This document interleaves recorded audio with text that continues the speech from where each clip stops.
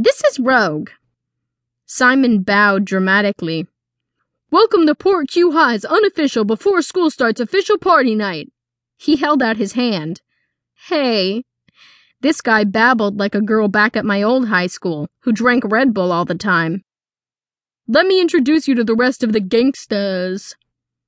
He grabbed Grace's and my hands, pulling us over to the group of guys waiting for the football. "This is Tommy, Damon, Sean, and Jake." Except for one, all were similar build to Simon. The other guy was absolutely huge, with these dark, almost black eyes. He seemed to be shooting daggers at Grace. I stepped close to Grace. "What's with the big guy?" "He's interested. I'm not." She rubbed her forehead with the back of her hand, making an L shape with her fingers. "Loser," she whispered. Simon stuck close by me, trying his best to entertain. 20 minutes later, I needed space to breathe. I tried to catch Grace's attention, but she was chatting away with Sean or Jake. I couldn't remember which one. "Bathroom break. Where are they?" "Up the hill, over there." He pointed in the direction. "Do you see the line of trees? Just follow them, and where the one big tree is, they're just behind there. See? A few people heading back. I can take you." "No, I'd rather die." No thanks. I'm pretty sure I can find my way." I stood and made a beeline for the trees. Glancing back, Grace stood by Simon, blocking my view of him. Quickly sneaking into the forest, I figured I had about 4 minutes before Simon came looking for me. Simon was nice, but a little overbearing. He seemed the long-term kind of guy. I planned on bolting after graduation. Now Michael, he might be an interesting short-term thing. I scoffed. Who was I kidding? The thick grass and leaves muffled the music and noise from the beach, making it peaceful. I walked farther into the trees. Enjoying the moment, I leaned back against a large oak, closing my eyes.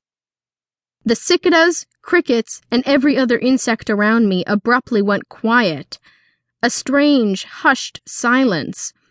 The hairs on the nape of my neck rose. Holding my breath, I strained to hear something, anything around me.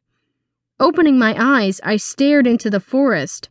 Eyes not adjusted to the dark, I couldn't make anything out but trees and shadows.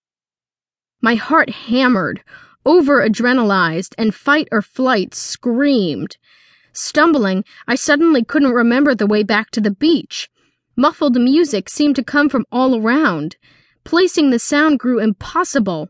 The blood rushing in my ears made it even harder to concentrate. Swallowing hard, I took a tentative step forward and froze. In front of me, a pair of large, amber-yellow eyes with obscenely black pupils shone crystal clear in the dark. A low, guttural growl escaped from the darkness. Hot, putrid breath slid across my face. I nearly gagged. Whatever the frickin' thing was, it was mammoth. I couldn't find an outline of its body, just a shadow. Terrified, I was positive if I screamed, the thing would jump out and attack me before I could get the sound out. Crap, crap, crap. Body still frozen, I looked left to right and tried not to move my head. Hadn't Grace said she could take care of both of us? "Grace? Michael?" I whispered. Shuffling slightly around the tree, my eyes never left the spot where the wicked monster stood. Tears of fear ran down my cheeks when I bumped into the rough bark of the tree behind me. This is it. There was nothing I could do. I'd walked straight into this den of death. Realizing the certainty, I exhaled a slow breath, willing my heart to calm.